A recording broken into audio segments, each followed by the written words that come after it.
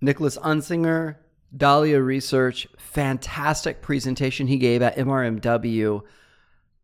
This piece is super interesting to me because he talks about the importance of companies, brands, connecting at a niche level or even more specific to an individual. The better that they can do, that they can understand the customer, what resonates with them at the individual level, the higher that content is tailored, not in a creepy way, the higher that content is touching the needs that I have and my emotional strings, the better it's going to be able to deliver on its brand promise. And Dahlia has a really interesting, both as a primary market research firm, the supportive systems around it, but then also the proprietary mobile technology that enables this type of individualized research at scale. Hope you enjoy. My guest today is Nicholas. Nicholas, pronounce your last name again for me, please. Unsinger. Happy Market Research Podcast. You're with Dahlia Research. Thanks for being on the show. Thanks for having me.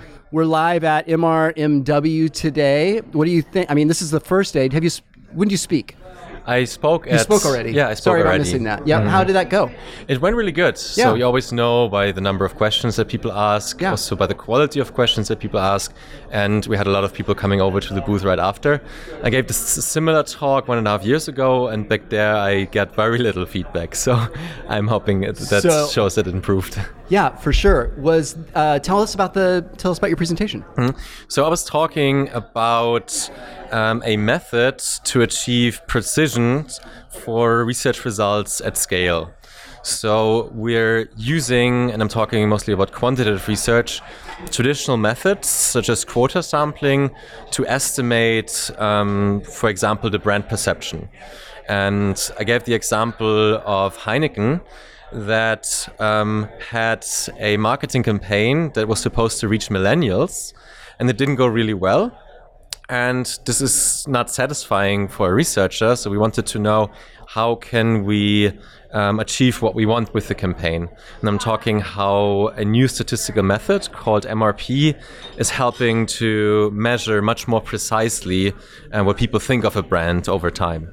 So give me a specific example, like a project that is a highlight for you. Yeah, so I was talking about this example. So imagine you're Heineken and you want your marketing campaign to reach millennials, but not only millennials, a very specific type of millennials. They should also play soccer and sort of be digital natives. Very niche audience. Exactly. So the problem is when you do traditional research, you do a large survey with 1,000 people, but you only have like 20 people that fit the exact profile. So from the answers from these 20 people, you can't really say how well your campaign worked because statistically speaking, these results aren't very relevant. They're highly prone to error.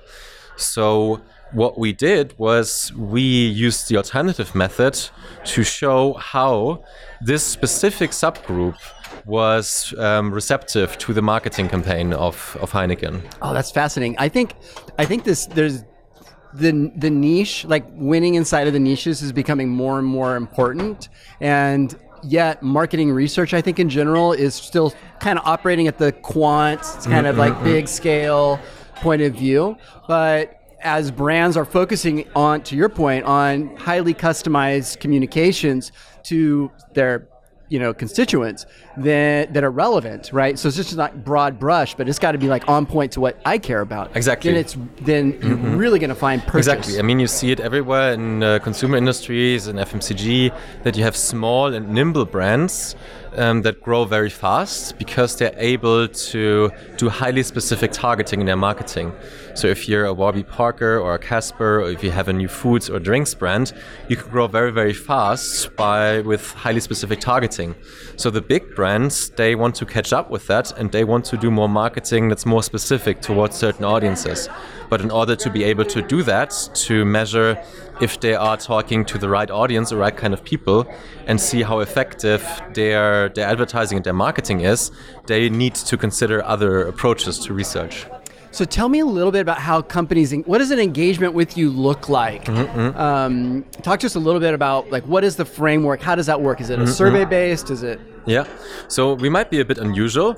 So we combine two pieces. One, we connect with billions of people through tens of thousands of apps and mobile websites in more than 100 countries. So we have the sampling part, but we also generate insights that help drive human progress.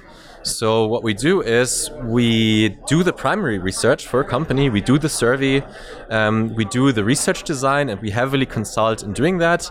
My approach is to make surveys shorter, to make them mobile friendly, to make respondents engaged, go away from 25-minute surveys, go to 5 to 10 minutes. And then what we do is we help the client automate the process.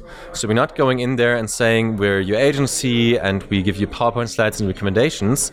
Instead, we automatize the process, give our clients dashboards that they and their stakeholders, especially higher management, can easily access and see the results of what's been going on for the past years on one page. So just to give you an example, we were replacing a big agency as the brand tracking for a big technology company, and they had the problem that you have the PowerPoint battles all the time in many different countries with many different stakeholders.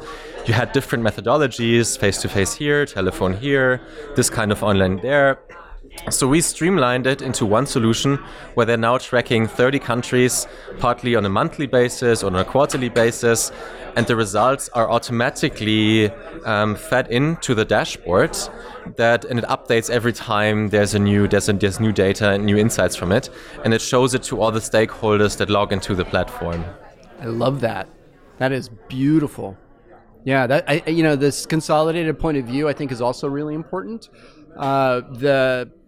So do you see, is there other marketing research companies or technology companies that you, in our space, that you think could be partners, that you're seeing like there's opportunities to, co-create, delivering better value to brands? Absolutely. Like I'm talking quite openly to anyone. I'm also recommending my clients another vendor if we're not able to give the best solution. Got it. I think we all need to work together to effectively use technology to help these brands get better insights.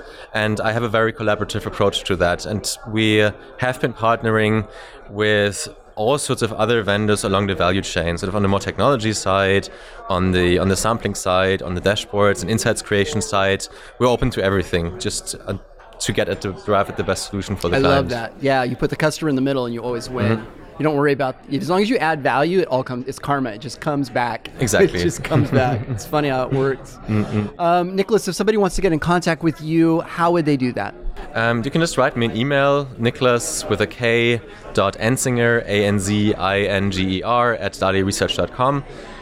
Or you can find it on our website. You also find a contact page and you can get in touch with me directly. My guest today has been Nicholas Enzinger.